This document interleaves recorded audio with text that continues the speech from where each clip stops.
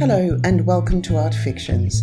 This is artist Gillian Knipe, and I'm creator and producer of this podcast, which aims to give voice to both artists and art commentators of different ages, genders, cultures, identities and backgrounds. Today we give a warm welcome to guest artist Anna BARHAM, who discusses her language and meaning-based work through the prism of Companion Piece by Ali Smith, published by Penguin in 2023. Companion Piece suggests many things, like the companionship between the writer and the reader, where perhaps the writer becomes some sort of bystander support for the reader while they figure out what to make of the text. Companion Piece also suggests the peacefulness of companionship, which makes itself known throughout the book, and perhaps even the peacefulness of companionship of having a book in the first place. So before a page is even turned, we see the inventive playfulness of the title. Anna and I then go on to talk about disfluencies, purity, transcription software, unfolding meanings, easy solutions, social spaces, showing off, silent conversations, undermining binary, performing language, and dog eyebrows, as well as the body in the digital, pushing language around, stories being questions, and the pain of a pain within another body. We end this episode a little differently than usual, so I'd like to give a shout out to Anna BARHAM's 2009 Magenta Emerald Lapis film, which can be viewed at the Tanks in Tate Modern till 10th of September. It's a very simple demonstration of how easily symbols can be transformed and therefore meaning can be changed. The implications of the work are, of course, rather more complex, from political manipulation, notions of history, and personal interactions. There's also her stilled images on display at the Tube Gallery in Palma, Mallorca, along with work by Sophie Rugroff, who you can hear chatting with Vanessa Murrell about Miranda July in episode 41. As always, please rate us and comment to help those needy little search engines locate our podcast. And also, here's a reminder that Art Fictions depends entirely on volunteers, so any contribution towards production is hugely appreciated. You can do this via patreon.com/artfictionspodcast.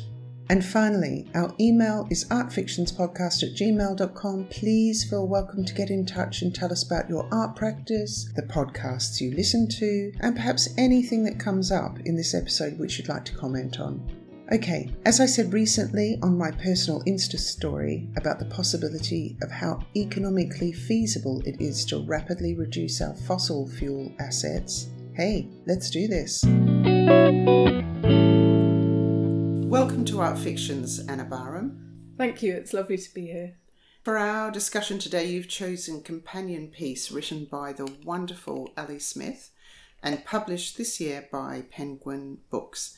And I'm going to quickly describe the book. Baffled by a message she's heard while trapped in a passport cell, Martina Inglis contacts Sandy Gray, who she recalls from school knew how to think about things that everybody more normal would discuss as a bit off the planet. Written in the first person by Sandy Gray, also known as Sand, also known as Shifting Sands, the novel begins with the line, "Hello, hello, hello," which shapes what's to come. The greeting is voiced by the past, present and future heads of Cerberus, a vicious dog who guards the gates of hell. The novel goes on to develop three strands, one of Sandy and her hospitalised father, one of a blacksmith woman who is some sort of ghost or character of the past, and a rather alarming one of the frustrating interactions between Sandy, Martina and her family. So let's begin with Anna, why you chose this book. Well, I love Ali Smith as a writer. This book, I think, because it really hinges on a device that she uses quite a lot, where she'll sort of play between two words or unfold several meanings of one word. So in this book, it really hinges around curlew and curfew. And also it's a kind of distillation, I think, of her process. It felt like it's condensed in this book. So when you say the other works, she's done those 4 seasonal works, yes. And this one, Companion Piece, this is the 5th, so it's not really part of the seasonal quartet, but is perhaps an addendum or something to it that brings everything together, maybe. I don't know. What have you read the others? I've only read Autumn. Yeah, I have read the others. Yeah. She wrote those very quickly, like a year each, I think. And that was during COVID, wasn't it? I think she began in 2016, so just after the referendum result. It's just after Trump or... So, yeah, one miserable thing or another. And what I think I really enjoy about that attempt or that ambition to do that, but also the way that she's really able to pull kind of contemporary events into the novels. And so that continues with this because it's set in COVID when people are still having limited amounts of freedom. Yeah, well, there's movement. Martina and her unmasked family. And, of course, Sandy, the poor thing, her father's in hospital, so she can only visit him and not visit him based on her tests. Yes. And everybody has to be masked. And then this family take over her house and they're like, oh, well, we know you, so we don't have to wear a mask. Whilst saying they can't taste or smell anything. And yes. And I don't really get sick. Oh, yeah. They really made me tense. And that's the thing, is you could feel the tension. Ali Smith, when she was writing them, wanted to lessen the gap between the writer and the reader by having them very quickly written and then very quickly published. And all through the quartet, and obviously through this book as well, you get this collage of bits and pieces, and they're delivered in a way that you read really urgently. You know, there are some parts where it's not a stream of consciousness, but it's purposely unpunctuated sentences that are quite long, and you're reading in them in this complete hurry, and there's nothing to stop you or make you pause all through the writing. It's really like being with someone, I think, reading her books. Oh yeah, say more about that. Well, I feel, particularly in this one, because it's all in the first person, it kind of creates a space that you enter that feels like quite a social space, or one where you're not communicating with her, but like you're saying about reducing the distance between the reader and the writer. I think that really comes across, and I feel like you're with her. Well, there's this bit where she's dissecting the poem, where she talks about the reader.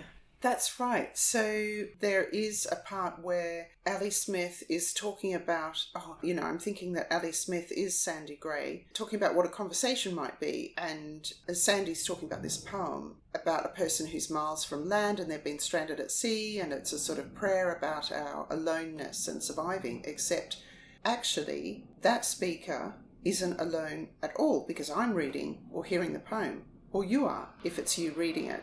A conversation with someone or something that's silent is still a conversation. What do you make of it? I think I read a lot for work, if you see what I mean. And I think a lot about what that space of reading is that I'm doing when I read for work. And I feel like texts, they are a sort of space that I go into to think. So there's partly what the person has written, so there's that stuff to think about. But then there's, whatever I've been thinking about that kind of intersects with that.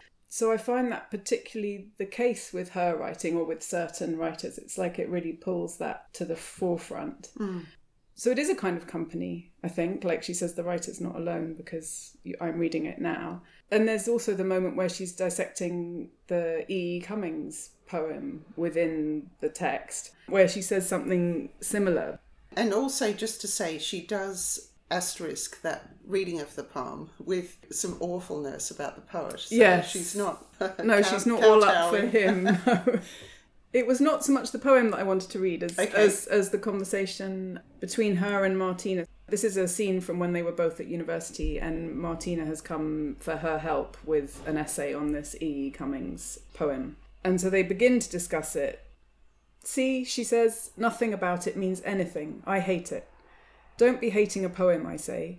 Waste of a strong emotion. Just look at the words. They'll tell you what they mean, because that's what words do. What? She says. They mean, I say. Yeah, but what I mean is, why does he have to make it look so strange with all the spacing stuff he does, she says. It's like he's showing off. Nothing wrong with showing off, I say. Now there, I actually agree with you, she says, though thousands wouldn't. And it only looks strange because we expect spaces round punctuation, I say. And we expect punctuation and syntax to do very expected things. But why do we? Why do we have conventions at all? Because how would we live properly without, she says. No, I don't need an answer to the question, I say. I'm just highlighting one of the questions the poem's speaker's asking, I say.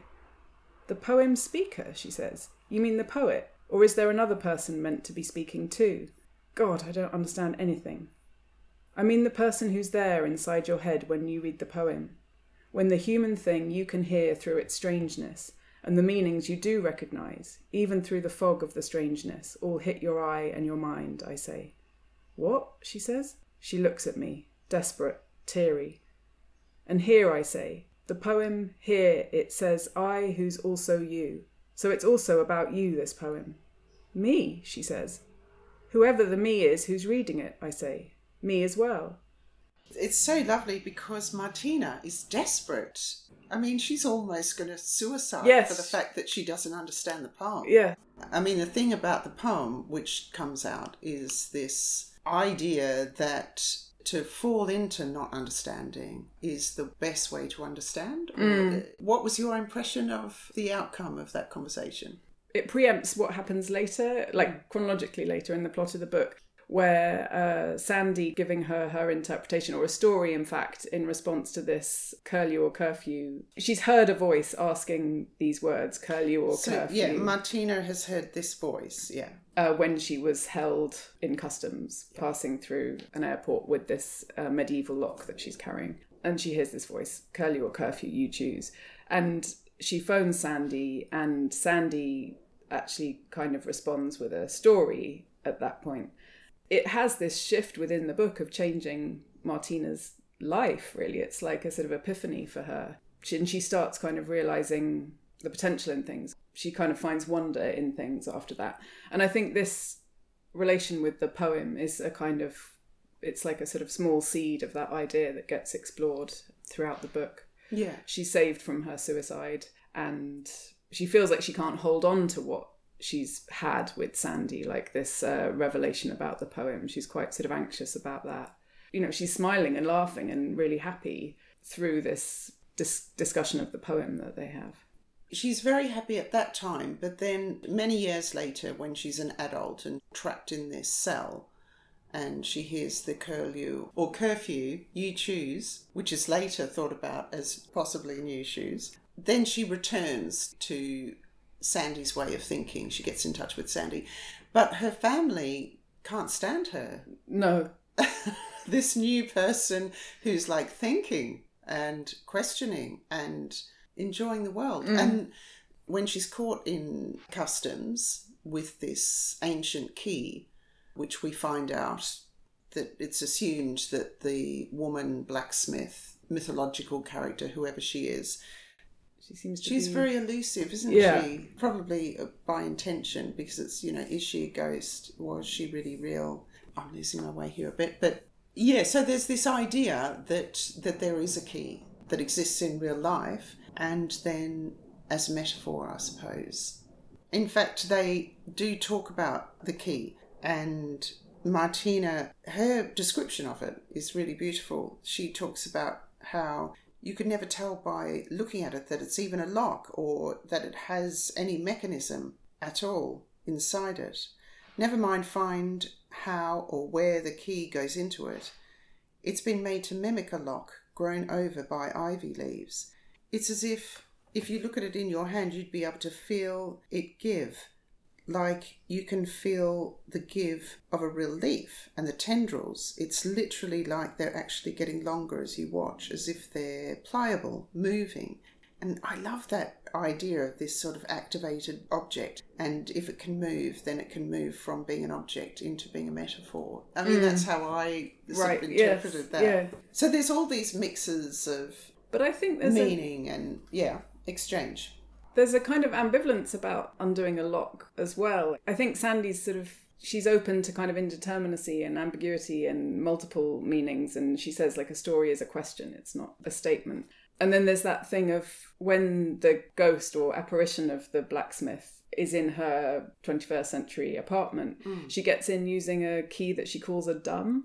And I felt like if you can get into a lock, it almost makes you dumb. Finding a solution isn't a solution in a way. Oh, I forgot about compresses the experience. Like you've just done it. You've got through the door. Like the joy of the... It's too easy. Yeah, it's too easy and it's too linear. You've done it. You've got there. But the joy would have been in the journey and the possibilities.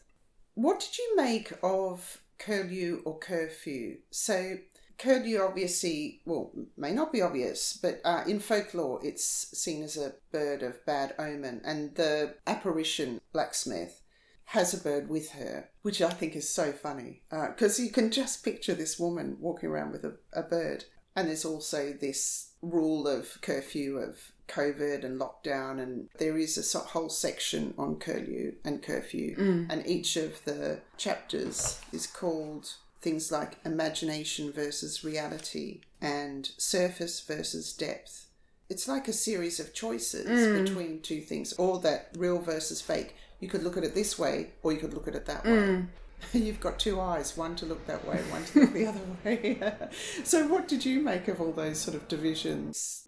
There's those characters. So Martina has twin daughters, although one is now using the pronouns they, them. So Sandy actually talks about this idea of a plural standing for a singular, or the idea of having multiple selves. Or so I feel like the binary's put there because that's what exists in the world, but it's kind of undermined or questioned throughout the book. The curlew, I think, also has, isn't it a symbol of purity too? Because they thought it just lived on air or something. Oh, okay. I don't know. I think that was, I seem to remember that. I don't remember the exact part that it's in. Well, there's all those sort of original meanings and source meanings, isn't there? Because Sandy talks about that. I mean, even the fact that her name's called Sandy Gray. I mean, it's like I could just picture that on a paint chart. That would be not the colour I would ever paint anything, because it sounds so drab. But she is anything but, you know? Although at the beginning she's sort of saying, I don't even find any fun in wordplay or something. She says it's all much of a mulchness or something, and then she's kind of lost her appetite for that. She's talking about considering if dogs have eyebrows. And she says, everything was mulch of a mulchness to me right then. I even despised myself for that bit of wordplay, though this was uncharacteristic, since all my life I've loved language. It was my main character. Me, its eternal, loyal sidekick. But right then, even words and everything they could and couldn't do could just fuck off, and that was that. I mean, there's also things like Martina Inglis, which I assume is English, a word for English. So her married name is Pelf, which is a reference to money or riches that are normally gained dishonestly. Like pilfering, is there a connection? I assume so, but her and her family, I mean, it comes back to what you were saying, just occurring to me now, that they're kind of cheating. It's almost like Sandy is the cheat sheet. Martina is gaining this more worldly way, or this more imaginative way of considering the world, almost through instruction, not through her own devices. And then her daughters end up being the same. That's funny, because even though she doesn't like Martina, I mean, she says she really didn't like her when they were at college together. There's something about, and I think I find this in Ali Smith generally, that it doesn't feel judgmental about characters at all. Like, there's always kind of hope, I think, somehow, that there's something in everyone. Like, if you just kind of could clear all the crap off the top, that everyone has some kind of hope inside them, I think.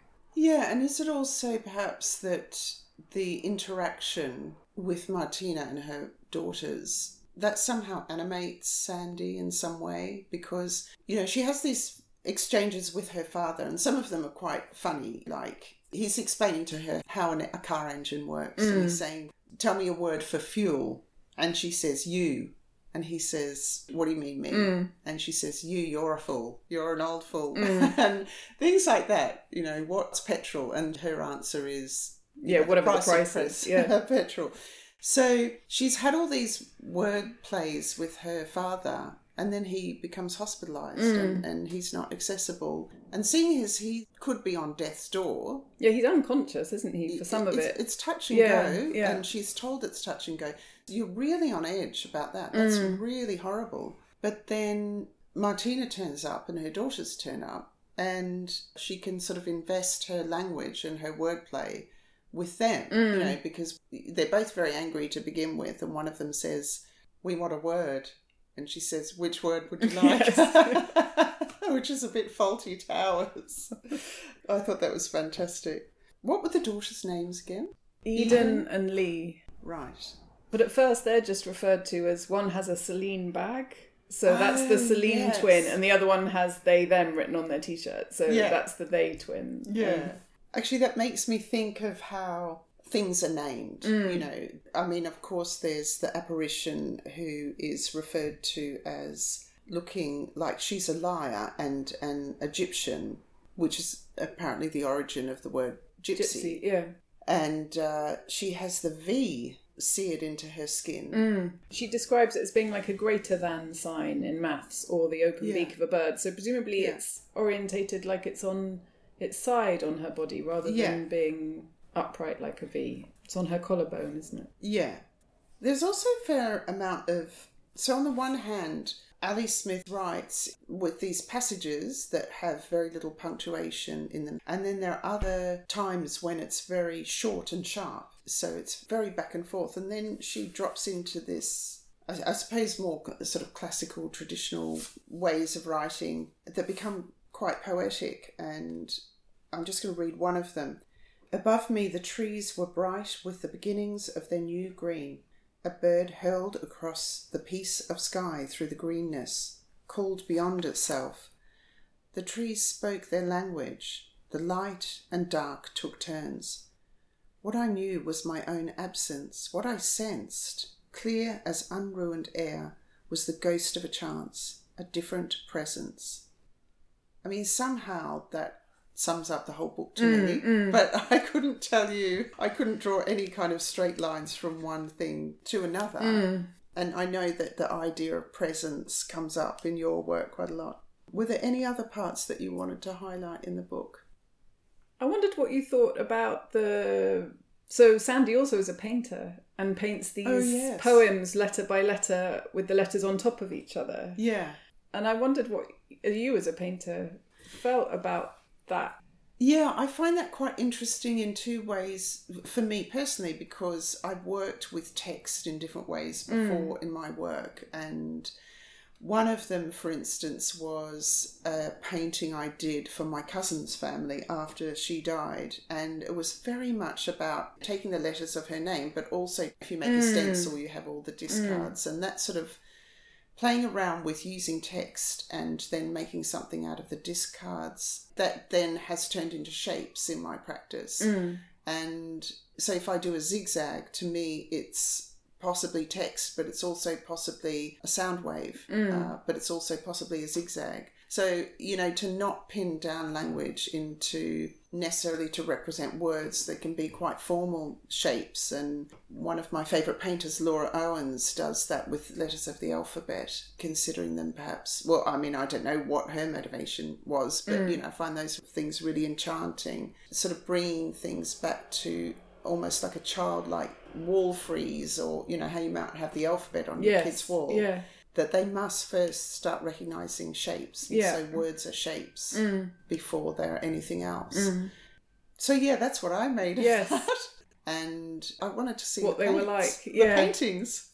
Yeah, I mean, I think it really, like you said, seeing a letter as an image. Yeah. And then, of course, a word makes an image, but that's a different kind of image. But it kind of gave me this sense of everything, like the girl having the V burnt onto her and the twins being identified by the letters they're kind of carrying on objects. You know, this kind of conflation of image and language, and the world being mediated through language, I suppose. Maybe we tend to think of them as quite separate things, but she's making them more entwined, and that seems to really come out. Like, even just, I'm looking at a page now and I can see that she's used V like as short for very, but it really jumps out off the page, especially because you're like thinking of these V's and the story of the letter being formed from the shape of a bird in the first place. And did you read that online? Yeah. Unfortunately. You're looking very worried when you say that. I mean, it's handy to read on a device. Yeah. When I wanted to read this book, I went into 2 or 3 bookshops, no one had it. Yeah. And so I bought it on my device and read it there. But I find that I can't locate myself. I really enjoy that physical space of a book where you sort of remember that something was, you know, this much through by holding that paper in your hands. So that's why I have a pained expression, I suppose. Yeah. Some books work in different forms. So The Milkman, for instance, I've listened to that 3 times because the voiceover, the narrator is so beautiful. I could never read that book in that way. And with this book, there were parts that I just stopped and read out loud because they're just so enjoyable. But I have tried a couple of times. I did buy a Kindle and I didn't get on with it for exactly that reason. I just became so disoriented, and it was actually a podcast I did with Nicola Beerling, the painter, and I got lost as to where I was half the time. But I bought mine, being a good citizen that I am, from bookshop.org, which I hugely recommend because they are set up to support independent bookshops. So double thumbs up there. The other thing I wanted to bring up, which is a bit left of field, which is about the curlew. I mean, it's such a curl you, isn't it? Yes. You just start questioning everything you're saying. And it's like when I go and see your work or your performance or I listen to something you've done, then that way of thinking about words is always in my head. And one of my favourite things was my daughter, when she was very young, in the car saying, "Why do all the houses have toilet signs on them?" I couldn't fathom what she was talking about.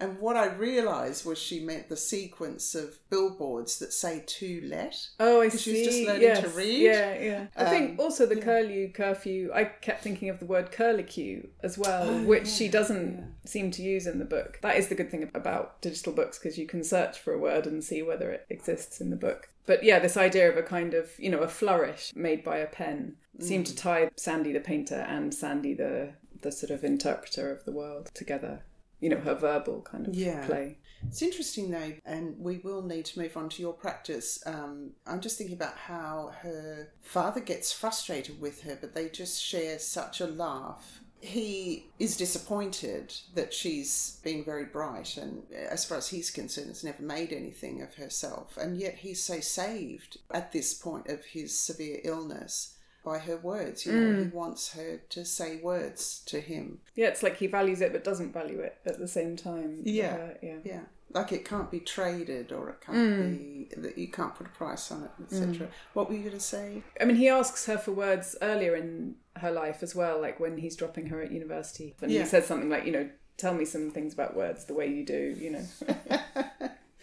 So she clearly has this that everybody values in some way. Yeah, in her case, it doesn't make her any money. I guess in Ali Smith's case, it has been translated into a career. But Sandy is not a kind of successful... She says she sells her paintings for a couple of £100 sometimes, doesn't she? It's not a... Like most of us. Yeah. Sadly. As much as there's humour, there's also a fair amount of darkness. I mean, at one point she goes on a bit of a misery rant, which is... again, one way of looking at the world, and all those things being incredibly true. And they're about COVID and the politics and all the extra deaths that happened during COVID. I mean, I had a bad taste joke during COVID of finally the British are really successful at something else aside from colonialism, which is killing their own people. And I think as well, all the sort of jokes about parties in Parliament, etc., coming out now. And all the memes about that, and it's just so shallow compared to literally what people suffered. So there was something about that reminded me of... Well, actually, it's probably better explained if I read this bit out, which is, if anyone approaches them when they do find somewhere they can get rest, a bird, a curlew, wakes her to warn her. This is in reference to the apparition, the blacksmith, with its what, coming through its chest and into hers. But the world with people in it is a kind of filth compared to this afterlife she did not actually need to die to find. I mean, I just found that really profoundly sad and dark, but also really beautiful that this bird with its what, coming through its chest and into hers, this beautiful connection between the two. And they seem like they're sort of looking after one another. Yeah.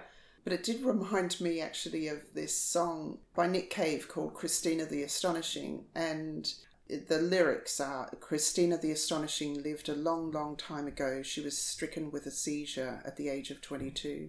They took her body in a coffin to a tiny church in Liege, where she sprang up from the coffin just after the Agnus Day. She soared up to the rafters, perched on a beam up there, cried, "The stink of human sin is more than I can bear." Christina the Astonishing behaved in a terrifying manner. She died at the age of 74 in the convent of St. Anna. And that brings us to you, Anna. Look at that. What I mean by that is that we almost turn a full circle from something that is, and I think Ali Smith does this as well, where she's talking about the miseries of the contemporary world, and at any time of existence, it's always the contemporary world, and there's always miseries, of course. And then she's shifting from that into language, and the Nick Cave song ends with this idea of this character, Christina the Astonishing, who has obviously lived and died repeatedly, like the blacksmith girl who's been left for dead in a ditch, and then you could say rises again to continue living, and then comes back in the present moment. And it's a bit like picking up on the Saint Anna and the name Anna and anagram, and Anna meaning grace or favour, but it also means, I found out, it's a former Indian copper coin worth 1/16 of a rupee. Wow. So it's either this beautiful grace and favour, or it's really quite worthless. Yes. You're going to have to state your case. What else did you want to say about the book? Yeah, the last thing was about the girl's relationship with the curlew, and how when she's left in that ditch, and somehow she's aware of this curlew, isn't she? And then it comes to lie with her, and she's worried about it. I don't think it's been hurt, but she is talking about the possibility of it being hurt, and how she would feel that pain, and how that kind of pain of a pain in another body is actually almost more painful than the pain she's feeling from having been raped and dumped in the ditch. So there's this kind of imagination of pain. You know, we feel as the reader, read it, well, I did, and this kind of empathetic pain that can kind of be transferred through the telling. I suppose. I thought that was a really nice way of describing it, like her concern for this curlew. And in fact, that makes me think about transferences that happen through the book, and we did mention the transference of conversation from being with her father to being with Martina and her family. But do buy the book and read the book. It is, it's a really special experience. I mean, I need to read the other seasons. I've read The Accidental and How to be both. Yeah. There's something to do with that style of writing, which, I mean, it's in that E. Cummings poem about falling and falling into the work. And that is exactly what my experience is with your work. So I just thought that was completely magical. And there's something about the fabric of the work from Ali Smith, the fabric of her writing, where she intermixes these different styles of writing, which create this inconsistency. And I always find this an issue in the art world, whatever that is, where there is an expectation of consistency, as if people are really consistent. I find it so annoying because, you know, most people throughout history aren't or weren't. We just we cherry pick parts of them that look consistent and then present them as thus. Anyway, it's a bit off topic, but so she has these sequences of short, choppy sentences followed by flow of barely punctuated text, and there's this sort of lack of rhythm in a way, but that's the rhythm, you know, like jazz or something, where you sort of return to something. And I really connect that as well with work of yours that fits into rhythms, and that which doesn't, which more comes through in the later work. But maybe I'll do a formal introduction first. So, Anna, your earlier training is in maths and philosophy of maths before you attended the Slade. And the official line is you work across video, sound, print, installation and performance, considering the transformation of sense as language is translated between different material forms, technologies and bodies. This brings into question how authorship is distributed and what kinds of subjectivities are formed through these processes. Whereas I would describe your work as something I've experienced online at 401 Contemporary, at Chelsea College and at Large Glass Gallery, though I know you've also recently performed at Banner Repeater and Flat Time House. And I find myself becoming slightly lost in the delivery of the language, where I pick up familiar signposts of words that I connect with, the way that you were talking about the V, for instance, that pops out in the text. And it's sort of like wandering through a strange sort of corridor of sound, and almost as if logic has been driven to its extremes to become not really illogical but maybe something else. So I wonder if you could describe in your words where your work's coming from. Well, I think it comes a lot from this thing that Ali Smith talks about, like the way that curlew and curfew, as an example, have one consonant that's different. But that kind of completely changes the meaning of the word, obviously. So that's something that's both in terms of how it's spelt, but also in terms of how it sounds. And in my work, I transfer between those two things. So I'm often working between reading something and then transcribing it, or a computer transcribing it. So turning it back into text and then rereading and retranscribing. So these kind of slips happen in between language, in between words sounding like one another. In earlier work, in anagrams, by rearranging the letters of a word, and you suddenly get another sense. So it's this, for me, this kind of amazing frisson or kind of possibility that happens in this pushing language around. Pushing language around. I like that. So in the earlier works, we've seen you reading aloud to a tap dance performance and creating anagrams. For instance, your book, Return to Leptis Magna, which is available through your website. And I happen to be sitting with one here. But where is this term, Return to Leptis Magna, from? Well, Leptis Magna is a city in Libya now, but it was an ancient Roman city before that, a Phoenician city. And in the early 19th century, the British and the French as well, I think, started excavating the site and just sort of pilfering. There we are, back to pilfer and pelf. Yeah.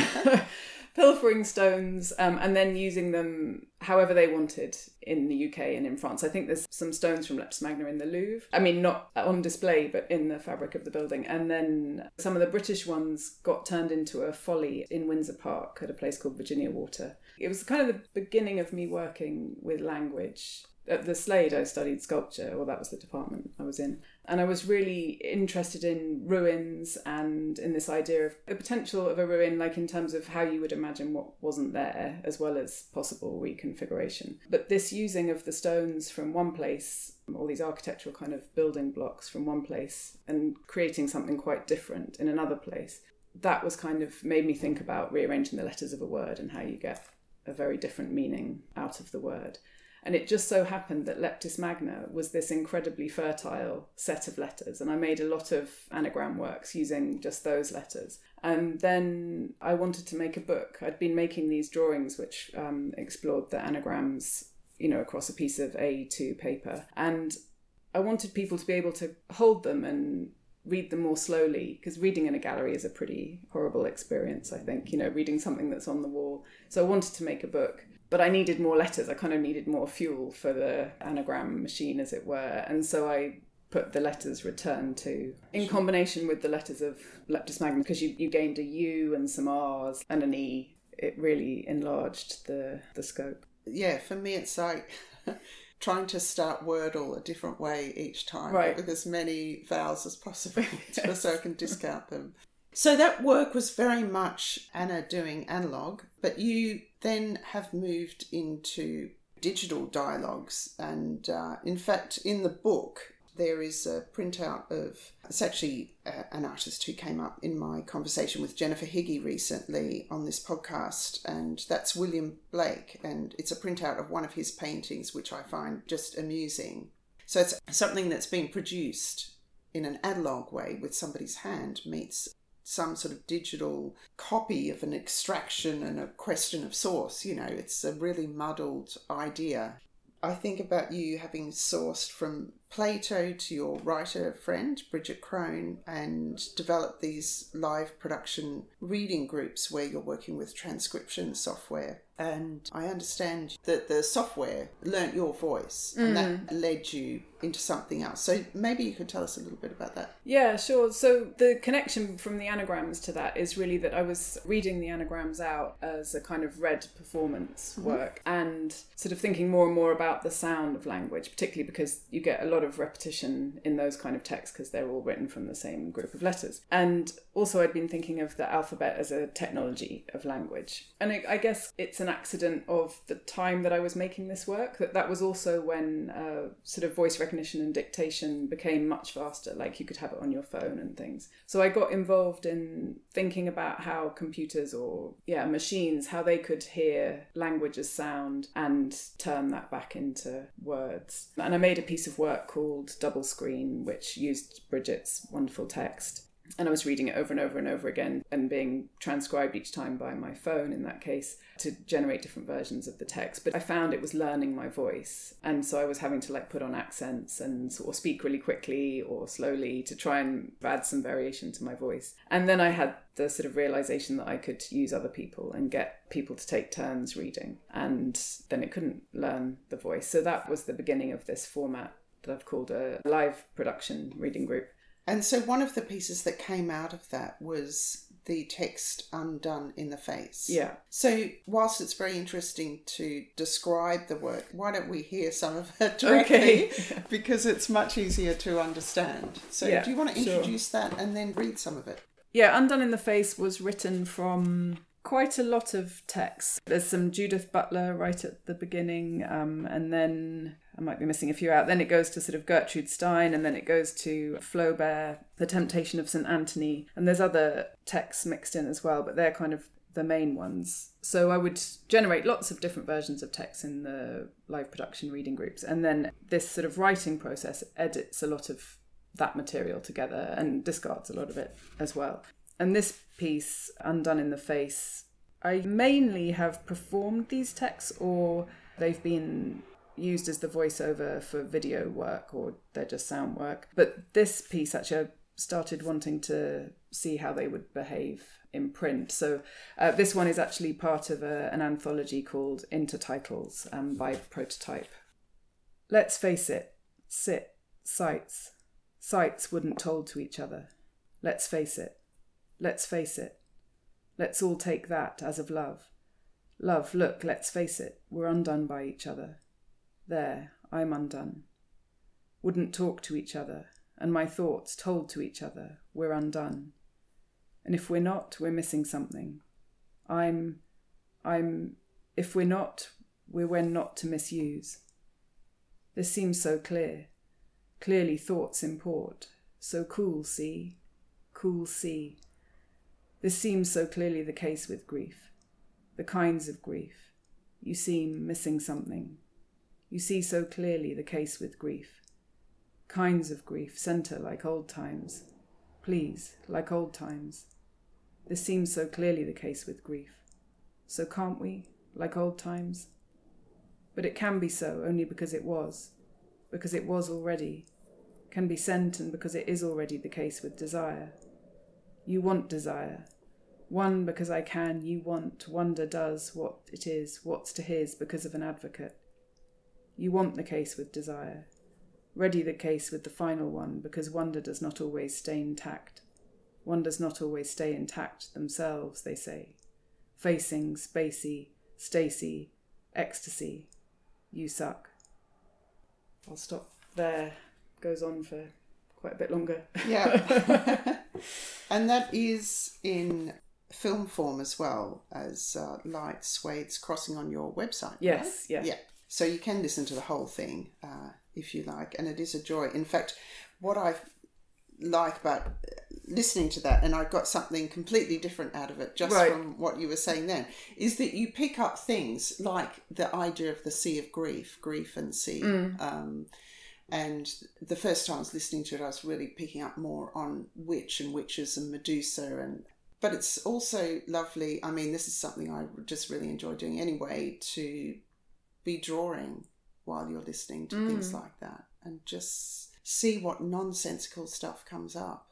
Have you had much feedback from people about the experiences like of listening? I mean, people describe it as quite sort of mesmerising. They describe getting quite caught up in one image and then sort of losing a thread and then, getting kind of snagged on something else again.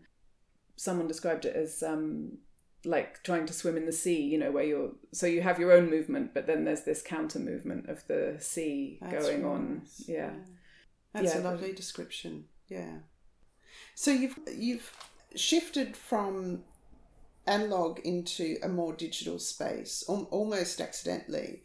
And what other sort of difficulties or particular challenges have you faced in your, maintaining your art practice that have also shaped, how you go about creating your work? I mean, we are recording this in your studio, which is in your home. Yes. with the most magnificent bookshelf sitting next to me. So that in itself, to discipline yourself to work from home, I mean, this is obviously a lockdown thing as well. Yeah. It's interesting because you were talking about the shift from analog to digital, and then you said, what other problems have you encountered? I mean, I guess whilst you were talking about analog to digital, I was thinking about, yes, but I think what I'm always trying to do is to kind of put the analog back in the digital, or at least put the body back into the digital. And then maybe what links with having a studio at home, everything is quite muddled up. In the same way that I think when you're reading something, you might also be wondering what you're going to have for tea, or you know, how is your train late? Real life does impinge on everything we do. And what about other artists who have perhaps inspired you or been a significant influence on your practice? Recently I've been reading and watching a lot of Moira Davey. She has this amazing technique in her films where she's reciting a text by listening to it on her phone in an earpiece and then sort of speaking over the top. And you get little snatches of her recorded delivery as well as her actual delivery. And so she's trying to do this in real time? Yeah. Yeah, okay. And it has this amazing sort of distancing effect. I mean, she talks about it how, you know, if you're reading something out, it's actually quite hard to follow something that's been written to be read, like read as in with your eyes, and then to follow it when someone's reading it out, unless they're like a sort of professional actor. And then she kind of developed this to sort of distance herself. She thought it'd be better to learn the text rather than read it out. But it was such a long text that she couldn't do that. So she used this method instead. And it has this amazing kind of quality of redacting itself, because you hear snatches of the recording as well as her then speaking over so is it. It sort of, is the effect like an echo or something? It's not as pronounced as that, because you don't really hear it all the way through. Also, because she's listening and then repeating, it's like there is a kind of removal process. Right. She turns herself into maybe more of a machine through this sort of more physical process with the language of hearing and repeating, rather than having to either remember or read and give intonation. So I'm really fascinated with that. And also the way that she writes is really interesting. I think she brings in all sort of ideas about her process, which is rooted in photography, as well as with biographical details about her family and herself and other things she's read or seen. And I really enjoy that mixing of everything. And that's another repeat, isn't it, to create a photograph? Yeah. And speaking of reading, I did notice Moira Davey when I came in here on your bookshelf, and you also have Ridley Walker by Russell Hoban, which Lindsay Sears discussed with Elizabeth Fullerton on this podcast. And Claudia Rankin is a bit of a favourite of Cherry Smith, who's a poet who has been on this podcast as a host. But you've got a fantastic, I'm going to actually say or admit, rather intimidating line of books there. But who else are you reading, or who's on the top of your list normally? Well, I got these out because they're what I'm going to read over the summer. So these are not things I've read yet. But Lisa Robertson, do you know her? No idea. So I really like her. She's a poet. She writes essays. She wrote a novel called Baudelaire Fractal, which I really enjoyed. And this is Cinema of the Present. Yeah. But from what I read, you know, like the sort of blurb I read, it is again trying to kind of talk about one thing through another thing, and this sort of accumulation of images and ideas rather than a kind of linear essay form. So how did you get onto her? She wrote an essay called The Prosody of the Citizen, which is all about vernacular language and how that's a sort of, prosody of the citizen. Oh, right. I'm very interested in things that get called disfluencies. These bits of... That word I like. Of how we speak, in fact, that tend to be, in the eye of linguists, they're not sort of how language should be spoken, but they are the reality of how people speak. Like all our ums and ahs. Exactly. Yeah. And also when you sort of self-prepare, or clarify what you've said, or, you know, this not finishing sentences, or, you know, this kind of thing. If you do any transcription work, I don't know if you've ever tried transcribing conversations, but, you know, it's amazing how little actually gets said because people rely on the sort of nods, and then they maybe don't finish that sentence because they think the person already is on board with that idea. So this actual performance of language I'm really interested in, and she talks about vernacular in those terms. So the performance of language, that also comes into something else that you've looked into, which is the mechanical or the human muscles that make language or make sound, and how that is recognised. Can you explain that? Because I find that really interesting. Yeah, the vocal apparatus. Yeah. So, when I was making Liquid Consonant, well, I was interested in how language comes to have meaning. And there's this Plato text called Critylus, where he's asking that exact question, whether words just have arbitrary meaning or whether they have any inherent meaning. And the sort of answer to them having inherent meaning that is proposed is that it's the way that our mouths move in pronouncing them that gives them meaning. So it's not the way they actually sound. So it's not an onomatopoeic mechanism, but it's the muscles of the mouth.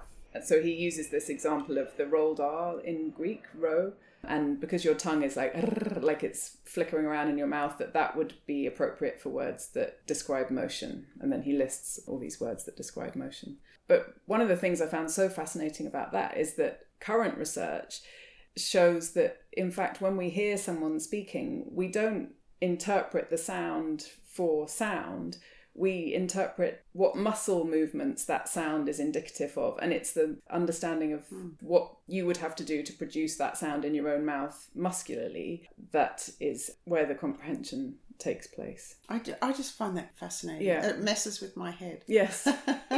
Which is where the problem is in the first place. So in an about turn that feels in synergy with your work, Anna, and also with Ali Smith's companion piece, we're going to end today's podcast by listening to an extract of your work. And so I firstly need to say thank you, listeners, and also thanks to today's guest, Anna BARHAM, for being on Art Fictions. Thank you very much for having me. It's been really fun. So for this Abridged podcast, the music was written and performed by Griffin Knipe, produced and edited by myself, and the animated animator, Joanna Quinn, is responsible for our logo. We're going to listen to an excerpt now from Anna's work titled ZYX, which I have to say really slowly because, of course, I want to say XYZ. And unlike the rhythm of Undone in the Face, this piece is stilted, interrupted, and somehow glitched, so it holds both the voice and the digital mechanisms in the work. And coming back for a moment to Ali Smith and the possible hallucinations that she is experiencing during the COVID years, the content of ZYX refers to hallucinations as a kind of uncontrolled perception. And so in the accompanying notes, which you can access on apria, apria.artes, artez.nl, Anna, you clarified that the phenomenon you were interested in was the feeling of believing what you see, of not being able to separate the image and the reality, and of that belief altering subsequent behaviour or interpretations, which I find really compelling, and it reminds me of my ideas about memory. We don't really recollect something that happened like a film, like a scene from a film, but our act of attempting to recall creates something completely new, which intermixes the past and present, if there is such a thing as the presence. So can you perhaps introduce that work, and then we'll pop it on the podcast? It does finish with the words, "with grief. If someone has been a consistent, valued presence in your life, the brain is so used to predicting them, it may continue to do so, overruling the world we're missing." Of course, you say it more beautifully than that, but I mean, there's this profoundly opposite thinking from defining what is present as a material presence. So that's one outtake that I would get from that piece. For me, it's a really emotional work. It uses some real life experiences of my own mixed in with other texts. It's actually the first time that I've used my own writing as a source for the process of putting it through the automatic speech recognition. I made it by this process I've been working with in the last couple of years, where I've been cutting all the bits that I think a computer would ignore out of speech, and then kind of emphasising those parts of speech. So all the ums, the ahs, the stutters, the breathing, the kind of over-enunciated beginnings and ends of words. These are these disfluencies. Yeah, they are disfluencies, but it's extra stuff as well. But what I consider to be a kind of residue of the voice in terms of a machine not being interested in that part because it's somehow extra to the sort of very basic word. Yeah, I was interested in the idea of machine learning is described to hallucinate when it starts going down a sort of wrong chain of predictions. So that's what the piece talks about. But I made a parallel with more human experiences of hallucination, one of which is from taking acid, and the other one is an experience of hallucination because of grief. So the bereaved can quite often hallucinate the person who's died, and that's where that line at the end is come from, a text describing that experience where you go into a room and you're just so used to seeing the person there that you still see the person there. Okay, let's have a listen. Okay. We were going to take text together. We're going to take text together. He had got these Michael Doctor Who will you miss her, they said. They said.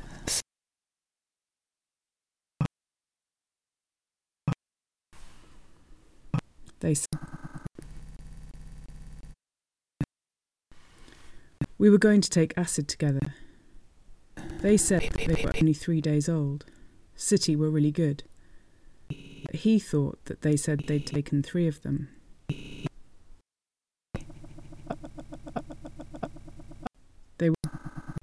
He liked excess. Healing into this mishearing took 3 of these Michael Dodds, and it was an experience through normal. Michael Dodds is at odds. I mean, ends.